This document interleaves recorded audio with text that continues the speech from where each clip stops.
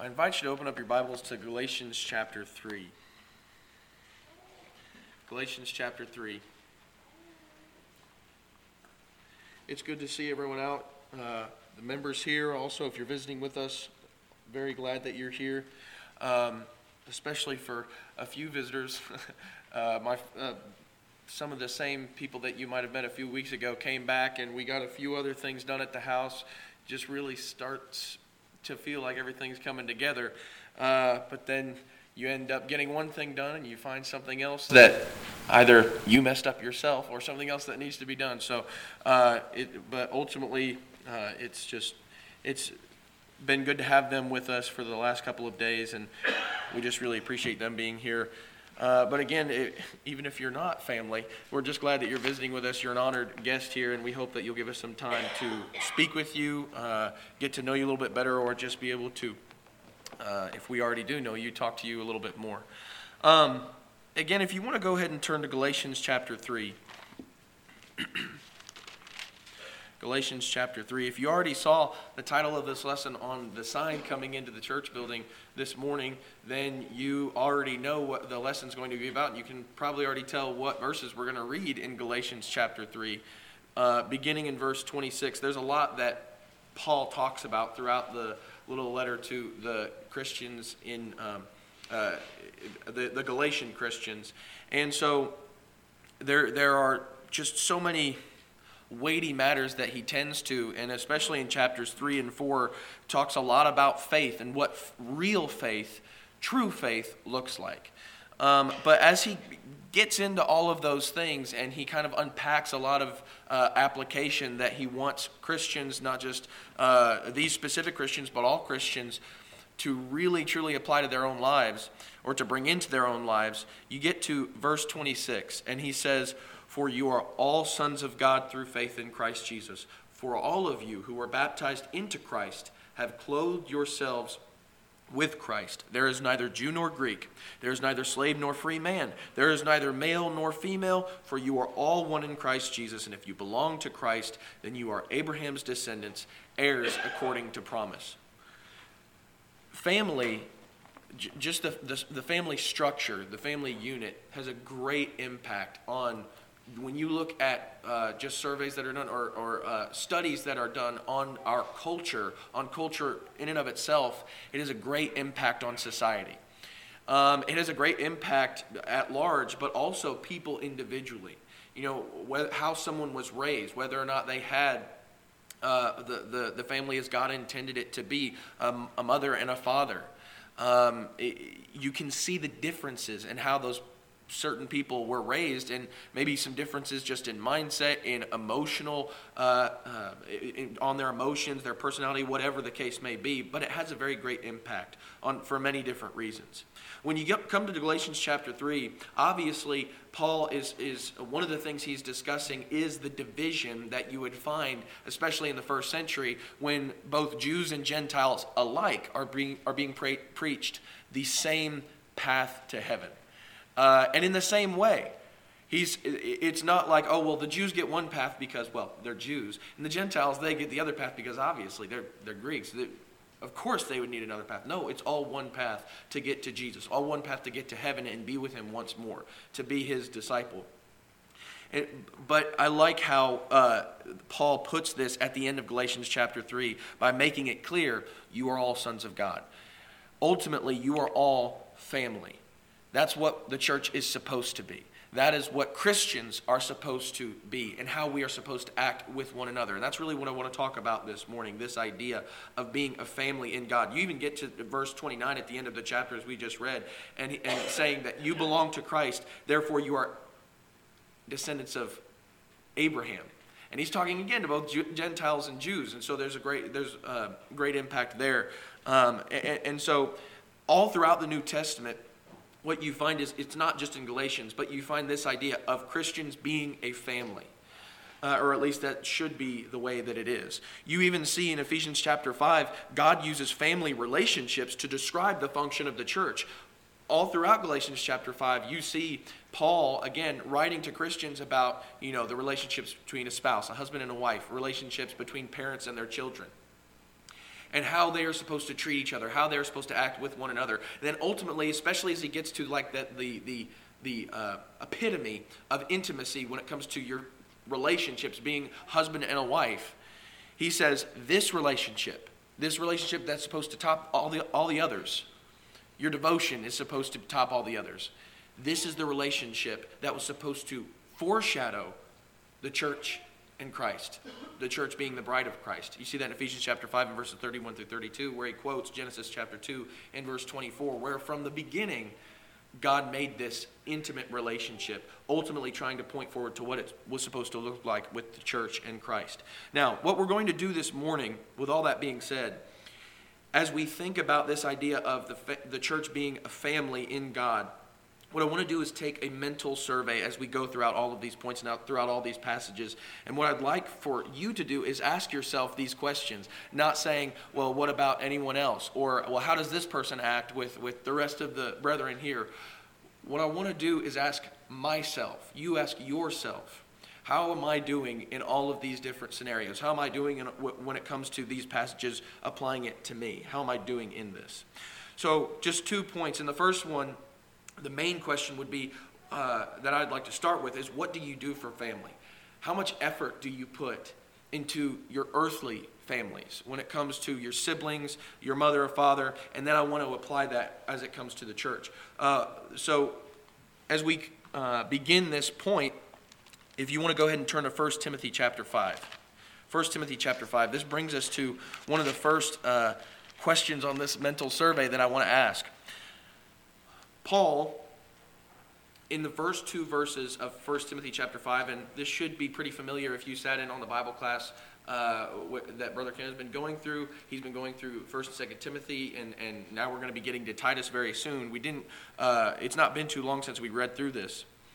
But you see how he writes about, as he's speaking to Timothy, giving him the commandments, and also to relate to the other people in the church there, he uses these relationships in the same way that we were just talking about as Galatians chapter 3. He says, do not sharply rebuke an older man, but rather appeal to him as a father, to the younger men as brothers, the older women as mothers, and the younger women as sisters, in all purity. So the first question is, do I view fellow Christians the way Paul describes?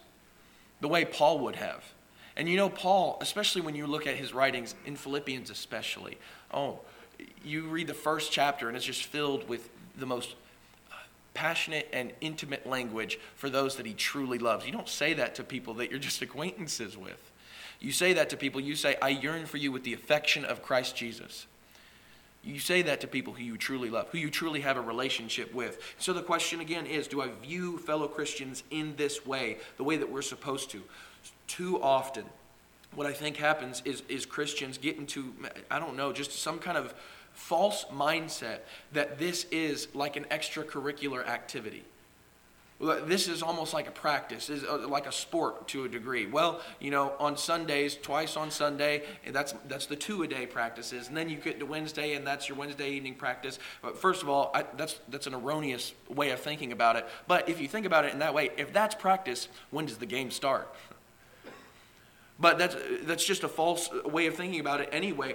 But when you think about how we view sports, you play well. I won't go with rugby because it's not as popular up here or down here. But football. You can have a full team of players, and especially in high school, I remember that the coaches would always say this. They'd say, you guys are family, you guys would do anything for each other, and you know what? You're going to bleed together on that field. Well, yes, we did physically bleed together a few times, but would I do anything for those dudes? No. Would I help those guys? Would I go out of my way in the same way that I would help my sisters, especially at a younger age when they were moving off to college? And I am not going to move sofas for anyone else but blood relatives. Okay? Have you ever had to move an entire couch up 3 flights of stairs? I don't know why, but my sisters decided that they wanted to pick an apartment that was 3 flights of stairs. And I will never do that for someone that I'm not invested in. And that's the thing. you don't really invest in that kind of way, in that kind of intimate way with just anybody, with just acquaintances, with just people that you're going to play a game with, a simple, silly game. And yes, I use the word silly when it comes to football. I understand that UK football does matter. But in the grand scheme of things, football doesn't matter that much. It doesn't account for eternity. But when you talk about the people here, do we view those relationships as just mere acquaintances? People that I am not that invested in. That's okay with extracurricular activities, but not when you're talking about something like this. So we can't look at it in that same way. We can't look at it, or the people around us, those that have been baptized into Christ, how can we look at them in any other way than those who have put away the old man to make themselves look even more like Christ, as we tried to do? We shouldn't look at them as strangers. Over in Ephesians chapter 2, in verse 19 beginning, he says, "So then you are no longer strangers and aliens, but you are fellow citizens with the saints and are of God's household, having been built on the foundation of the apostles and prophets, Christ Jesus himself being the cornerstone, in whom the whole building being fitted together and is growing into a holy temple in the Lord, in whom you also are being built together into a dwelling of God in the Spirit." Now I understand that Paul is addressing something different. I believe he's kind of talking about that wall, that dividing wall between the Jews and the Gentiles, and so I think he's directly speaking to that a little bit more. But no matter what does he say here? You're supposed to be growing into a holy temple of God. I really think that there would be a strange feeling to say that we are supposed to be the holy temple of God, and yet because so-and-so does not sit on my side of the building, because I sit on the top left side of the building, someone else sits on the back right side of the building, well, how are we ever going to be able to really get to know each other? Right? That's not the way it should be. What it should be is, no matter how far they sit, no matter how far away they are, that is one of the assembly. That's someone who's a part of the holy temple of God, just like me. So they shouldn't be strangers. They shouldn't be foreign to us. And so we need to have relationships with those people. We need to view them in the same way that Paul viewed people that he would be with maybe just for a couple of years, and then he'd write to them, and you read those words in the most beautiful of language. Could we use that with each other? Well, the next question I want to ask is, do I care for the church as a family? Are the emotions actually there? And are the actions, therefore, actually there? Over in Hebrews chapter 10. Hebrews chapter 10. Beginning in verse 23. I don't know why, but while we were singing that last hymn, my voice just started to weaken a good bit, so hopefully it'll stay strong throughout the rest of the lesson. But in Hebrews chapter 10, beginning in verse 23, the Hebrew writer says, "Let us hold fast the confession of our hope without wavering, for he who promised is faithful. And let us consider how to stimulate one another to love and good deeds, not forsaking our own assembling together, as is the habit of some, but encouraging one another, and all the more as you see the day drawing near." Now, a lot of the time when we use this passage, we use it specifically to talk about the idea that we need to make sure we're not forsaking the assembly, that we are coming together. And I think that's an appropriate, a very valid, and an important point to make. But in terms of looking at the family of God, why are they assembling together? Well, one, I think that there's a commandment, there's just an expectation in the New Testament that we are to assemble together. But also, what are they doing when they assemble together and when they come together? But he says, let us consider how to stimulate one another to love and good deeds. We are trying to help each other. We're trying to encourage each other. Ultimately, we're trying to hold each other's hands into heaven, help each other get there, and not just, run past them in the race and just say, well, hopefully I'll see you soon. No, we are trying to pick them up when they fall. We're trying to encourage them when they feel like they are too tired, that they are too weary to continue on. And so it's not just something that we are to be idle in, that we just say, hello, how are you doing? And then literally only on Wednesday night will we say the same thing, and then you just keep going in that routine. But rather it's a relationship that we take time in and that we do much for. And I would just ask, how much do you do? How much work do you put into just your physical families? We tend to put a lot of work into that. And it doesn't take that much. Well, maybe when it comes to children, when they're very small, they don't want to do the work. Why do we have to do this? And often, what do we say? Family. That's why. But we put a lot of time and energy, and we put a lot of effort into helping one another. Good example, this weekend. This is not the first time that you've seen my in-laws in just the span of a couple weeks.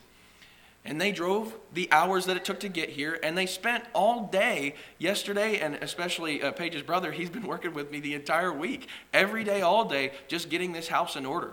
And that's not even on spiritual things. But that is how hard we work for one another. Why? Because it's family. And that is the reason. That's the only reason we need to give most of the time.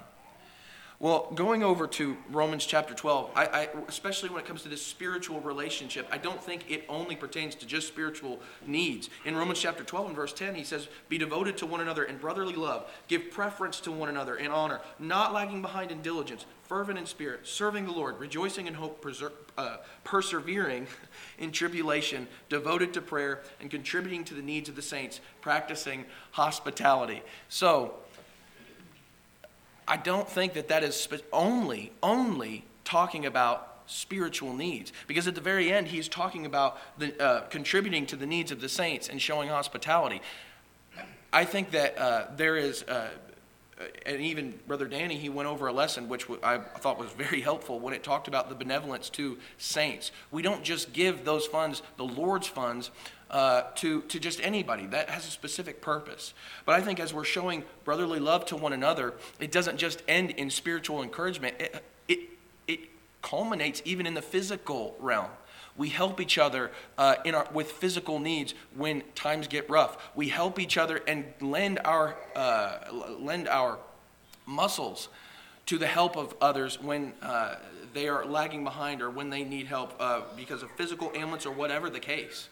So there's both spiritual things, encouragement, edification, exhortation, and also physical action that I think comes with this kind of relationship, the spiritual relationship with those of the church, this group that's supposed to be a family.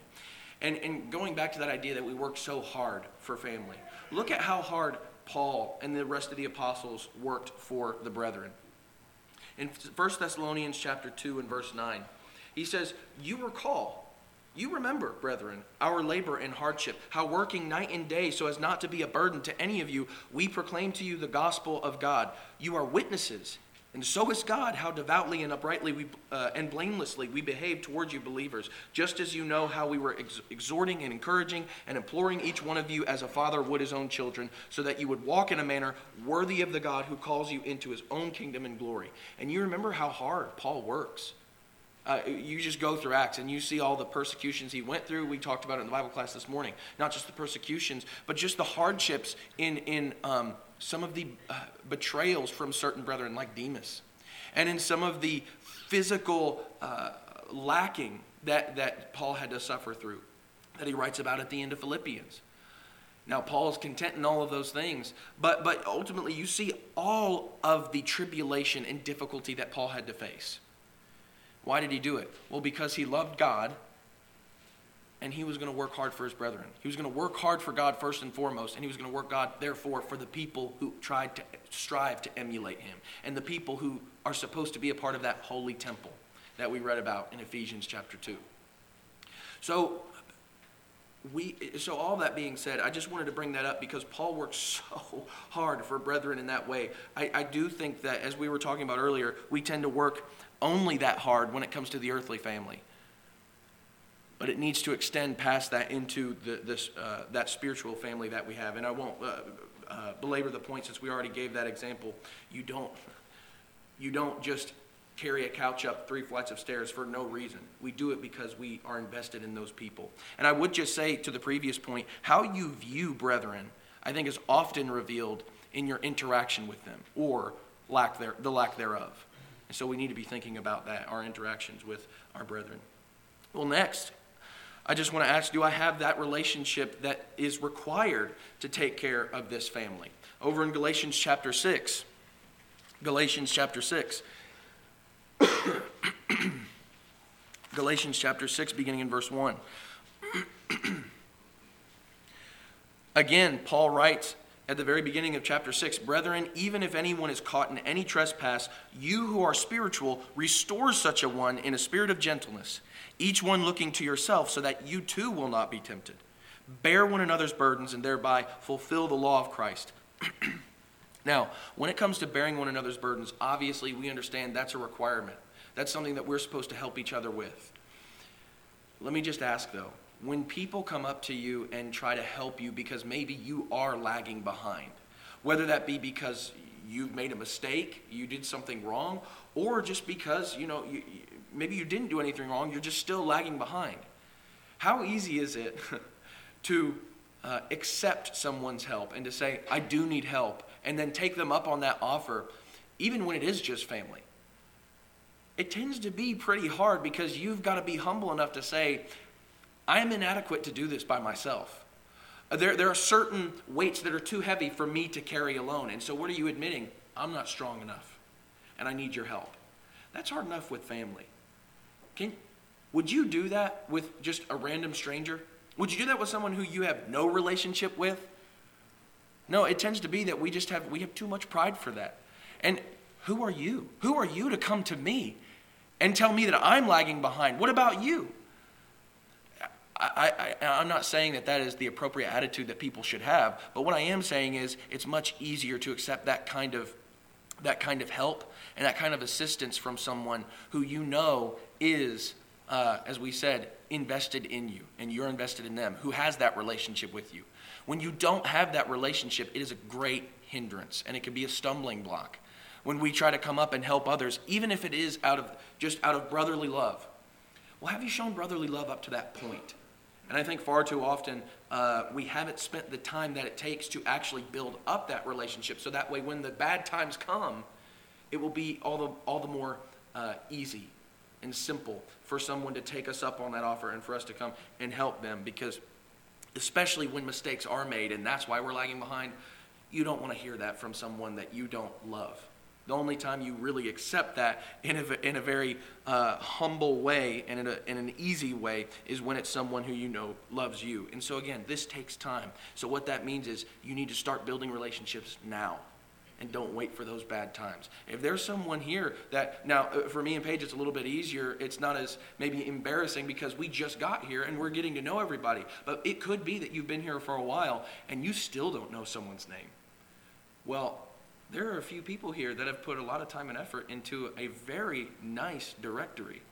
And it's not just the names and cell phone numbers, they actually have their pictures. So you get a face and a name. So it makes it even easier for you to try and get closer with those people. Maybe you do know their name, never have shared a meal with them, never have that kind of fellowship before. There's always tomorrow. There's always this week. There's always this weekend. And you know what? Football season is coming up. Those weekends are some of the best times to have somebody over and to get to know them better. Because guess what? You have a lot of filler. You have a lot of moments where you don't have to constantly be thinking about, well, what do I need to say next? And you have that common interest maybe. And so all of that is just kind of additions to what I have on the outline. But I go through all that just to say we can make it easier on ourselves if we're trying to build those relationships. So take those opportunities when you can make it easier on yourself. So finally, with this first point here, before we move to the last one, is, am I opening myself up to these kinds of relationships? A lot of time, the reason that we don't deepen our affection or our investment, or the reason we don't invest at all in brethren in Christ, is because maybe we're not willing to be vulnerable. As I say, open ourselves up. Over in, not Galatians, over in 1 Corinthians chapter 6. 1 Corinthians chapter 6, at the very beginning, in verse 1, Paul starts by saying, does any one of you, and I hope that that's big enough for you to read. If it's not, you can turn in your Bibles. But he says, does any one of you, when he has a case against his neighbor, dare to go to law before the unrighteous and not before the saints? Or do you not know that the saints will judge the world? If the world is judged by you, are you not competent to constitute the smallest law courts? Do you not know that we will judge angels? How much more matters of this life? So if you have law courts dealing with matters of life, do you appoint them as judges who are of no account in the church? I say this to your shame. Is it so that there is not among you one wise man who will be able to decide between his brethren? but brother goes to law with brother, and that before unbelievers. Actually, then, it is already a defeat for you that you have lawsuits with one another. Why not rather be wronged? Why not rather be defrauded? On the contrary, you yourselves wrong and defraud. You do this even to your brethren. You can even tell by Paul's language immediately. There's like a heightened level of shame. And why is that? Because you're taking brethren to court. You are showing that one way or another, or in both directions, love is lacking to a great degree, to a required degree. And you need to fix that. And you can't, and all that before unbelievers. What are people seeing outside of Christ? They're saying, well, they're no different than the rest of us. They have they don't have unity. They're not willing to be defrauded. Their pride is still keeping them from progressing in their relationships. Guess what? What kind of example are we being? And so we need to be careful that we don't follow in the same spirit of that kind of lack, I would say, of relationships. Are we willing to be hurt? And I would just say, as we're entering into these kind of relationships or deepening them, don't be naive and think, well, I'm never going to be hurt. Let me tell you, there has been a few times in the short time I've been preaching, there's been a good number of times, actually, that I have been hurt, that Paige has been hurt while I've been preaching, just by brothers and sisters in Christ. We can't go into this thinking, well, this will never happen. What if Jesus had done that? Jesus didn't he didn't come to this life. He didn't become God manifested in the flesh to just, live a happy life and never have to struggle and never have to deal with any differences with those who were supposed to be his closest brethren. No, but it is his brethren that put him on the cross. But all the while, Christ knew that. And what did he do? He said, while on the cross, forgive them, Father. They don't know what they're doing. So all the while, as we're asking these questions, maybe the best question to ask is, am I trying to look as much like Jesus as possible? With our earthly families, we give a lot of second chances. It becomes the second chance, the third chance, the fourth chance, the fifth chance, and we just keep going and going and going. And back to what I was saying earlier, why do we do that so often? Why do we give so much leeway? Because that's blood. And I'm going to make sure that they are in the right. I'm going to make sure that if they show any signs of repentance, I'm going to take that and run with it. And yet what a disconnect when we go from that with our blood relatives on this earth, not with our brethren who have a deeper blood connection in the blood of Christ. We give second chances all the time. Do we do this with those who have been baptized and put on Christ? So, am I currently treating the church like I do my earthly church? I would say is the main question that we have to ask when it comes to the fact that this is a family in God. Well, the final point is just the idea of what family should take precedence in our life. Who takes priority in your life? Is it the church family or is it the physical family? And I wanted to go through this because I think there's balance that's needed as we approach this. And I think that this balance helps us as we go to even topics like withdrawal and other things. So I think that this is helpful to see just a few of these points. First and foremost, looking at the example of Jesus. Over in Mark chapter 3. Mark chapter 3. This is so telling about what Jesus' priorities are in his life, what relationships matter most to him. In Mark chapter 3, beginning in verse 31, Mark chapter 3 and verse 31, it says that his mother and his brothers arrived where he was, and standing outside, they sent word to him and called him. A crowd was sitting around him, and they said to him, "Behold, your mother and your brothers are outside looking for you." So obviously he was teaching. He was in the middle of his ministry, and his family, his blood relatives, earthly family tries to come, and they try to see him and talk with him, but they can't get to him because there's a crowd around him keeping them from him. Now, continuing on, after he gets word that his family has come to find him, has come to look for him and see him and talk to him, how does he answer them? Does he say, "Oh, well, everyone stand aside, make way, the more important people are coming"? What does he say? In verse 33, he says, "Who are my mother and my brothers?" Looking about at those who were sitting around him, he said, "Behold, my mother and my brothers. For whoever does the will of God, he is my brother and sister and mother."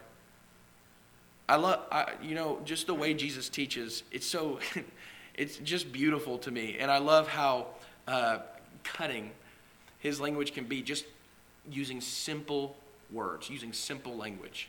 You want to know who my brothers and mother and sisters are? You want to know who my real family is? Look around you.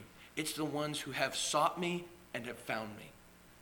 Not just seeking for, carnal things, not just seeking for earthly things, but those who are looking to him for for salvation, for that relationship with him. So these are people who truly invested in him. And what does he do? He invests just as heavily. Not just as heavily, not just equally, but much more so. And he promises that he will invest in you if you do it first, if you invest in him. He's already given so much. Well, all we have to do is come to him and accept his teaching and accept that sacrifice that he has given for us already. Now, when it comes to the priorities that we are supposed to have on this earth before we get to heaven, there is a balance that's needed in terms of, obviously, what the Bible teaches is the church family comes before the physical family. That doesn't mean that we just neglect our responsibilities, which we'll talk about in just a moment. But I have heard sometimes, there are many people today who will say, family, that's the most important thing. And in a lot of ways it is. And I think that's good to a degree, but sometimes I think we can corrupt that and twist it and take it way too far. Family means everything. So even if they are doing something terribly wrong and wicked, we're not going to say anything about it. Even if they are going off the rails and they are going against God, then we're just going to try and we're going to act like everything's okay, because what are we going to do? We're just going to run them off, aren't we? Well, I don't think that's the case. Who matters more, that person or Jesus? Who matters more? That person who obviously is not as invested in you, or especially Christ, or Jesus, the one who invested so heavily that he put himself on the cross, gave himself on the cross. And so often I think that our priority, the precedence, it gets misplaced in the wrong family. Yes, we're supposed to have a great deal of consideration. We're supposed to have a great deal of energy spent on our physical families, but not to the point where we just neglect and forget Jesus and the spiritual one. And so are we putting more of our efforts, are we putting more focus on the church or our own families? Again, we're going to balance this out in just a moment, so don't get ahead of me. But next, as we look at these relationships within the church, just adding on to what we've already said, over in Luke chapter 14. Luke chapter 14, excuse me. Luke chapter 14, and also in Matthew chapter 10, we'll look at that in just a moment, but very similar passages that basically describe the same thing. There is an expectation of unrivaled love that culminates in the gospel in Jesus, but it is not necessarily unique to it. There's also other areas in life where that unrivaled love is required. For example, the husband-wife relationship. There's no relationship on this earth. There's no other carnal relationship that's supposed to get in the way of that, right? And we see that throughout the scriptures. We already talked about Ephesians chapter 5, so we don't have to get back into that. But you also see this when it comes to the relationships of the church. In Luke chapter 14, beginning in verse 27, as he's talking about a relationship with him specifically, he says, "Whoever does not carry his own cross and come after me cannot be my disciple. For which one of you, when he wants to build a tower," or I think I'm in the wrong verse here, beginning in verse 25. He says, "Now large crowds were going along with him, and he turned and said to them, 'If anyone comes to me and does not hate his own father and mother and wife and children and brothers and sisters, yes, and even his own life, he cannot be my disciple. Whoever does not carry his own cross and come after me cannot be my disciple.'" Now, sometimes people will read that, and especially if they're reading through the Bible for the first time, they say, I thought Jesus said not to hate. I thought we weren't supposed to hate anybody. Well, you look at other passages, but even within the context, I think you find that what Jesus is talking about is a comparison. When you, or rather, contrast the love that you have for God with any other relationship, even with a spouse, it shouldn't even be on the same list. You're not comparing it to the same thing. I remember there was Brother Tom Holly. I told you I'd mention his name a lot. But Brother Tom Holly, he was talking about this specific passage. And And he said, if I went up to my wife and I said, you know what, I love you so much, you're on my top 3 list of things that I love. He just asked, do you think that she would be justified in being maybe unsettled a little bit? And maybe she would just ask the question, who's number 1 and 2? You take that a step farther and you could say, there's a list? When it comes to your spouse, there shouldn't be one, right? Because there's no other woman that I want to be so close to other than Paige, other than my wife. And so I'm never going to try and pursue that kind of intimate relationship with another woman other than my wife. And the same goes, you shouldn't have a best friend that trumps your wife. I remember when I was, Paige and I were talking about getting married, and I was even looking for a ring and talking to her brothers about it. I was always friends with her brothers. We were always really close, especially Levi. He would say things like, it's just like you're forgetting about us, and it's like you just don't even care about us anymore. You care more about her than us. And I was kind of like, I kind of do. It's kind of why I'm looking for a ring. And he didn't like that at first. Now he's actually quite happy about that, and he's joyful about the fact that that is the case. He is still one of my greatest friends, and it's very hard to trump that relationship. But let me tell you, it is impossible to trump the relationship that I have with my wife. Sometimes I don't show it as well as I should, but it is. And even Levi, not Luke, not Adam, none of them will ever come close. Now, I can say that about my wife, and I can get brownie points for saying that. But let me tell you something. It should be even more so that way with our relationship with God. I will talk about how much I love my wife, but when I talk about God, I can never stop. I can never stop talking about his good and his purity and his holiness, because even with the people that we love most, we can still find it very easy to talk about some of the mistakes that they made, especially when we've been wronged. But with God, not one time has he ever failed me. Rather, it's always been me that has been the failure. It has been me that has been unfaithful. But he, even through thick and thin, he has been faithful to me while I've been faithless at times. And so that's the way that we need to look at our relationship with God. That's what Jesus is saying here in Luke chapter 14. Not that you need to just hate people for no reason. But when it comes to a relationship with me, that better be the way it looks to people.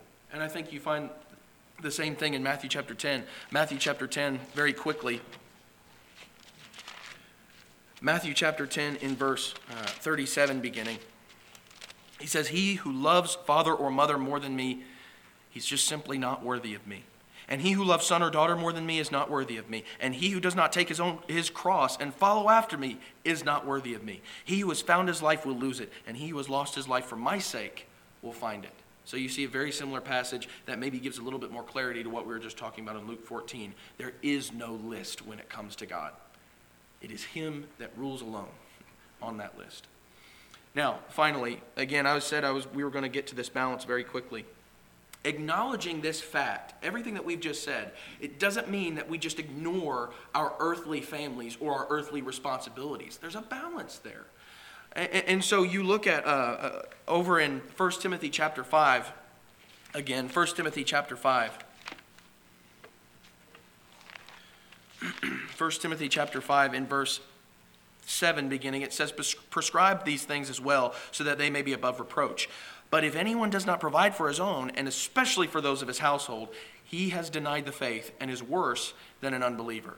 And so even Paul, he's saying, listen, yes, I have taught many times that you need to make sure that these relationships in the church take priority. But at the same time, look at what he says about those who do not provide for their own families, their earthly families.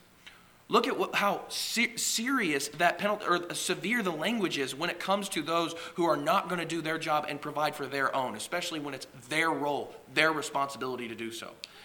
Not very lofty language this time. But he says, worse than an infidel, worse than an unbeliever. And so, there's a balance here. We don't just neglect our earthly families. We still have to make sure that we are doing the things that we're supposed to do, taking care of them in the roles that we have as a father, as a husband, as a wife, as a mother, as siblings, whatever the case may be. We need to fulfill that role. And I forgot that it was right on the screen, wasn't it? But you see, verse 8, that's highlighted, or that's underlined because that's the main point. Over in 2 Thessalonians chapter 3 and verse 11 beginning, he says, "For we hear that some among you are leading an undisciplined life, doing no work at all, but acting like busybodies. Now such persons we command and exhort in the Lord Jesus Christ to work in quiet fashion and eat their own bread. But as for you, brethren, do not grow weary of doing good." Now very quickly, all I wanted to say about this verse is,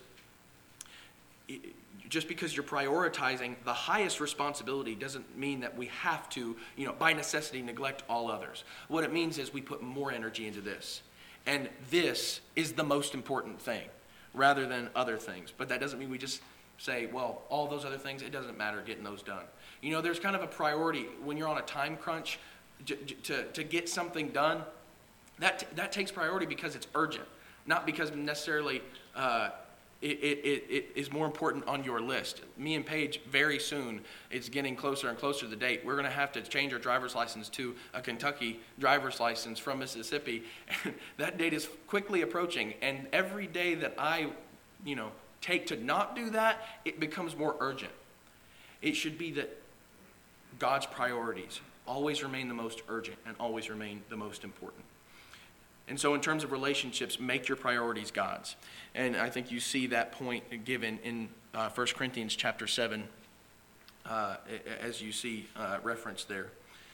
Well, as we talk about this, as we conclude our thoughts on this idea of the family in God, this is not some empty promise of familial love like a football team, as we were talking about earlier. This is supposed to be a living reality. It's not just a slogan that hopefully will bring people in, because honestly, when you talk about a family, families aren't perfect, and families are sometimes the reason that we pull our hair out.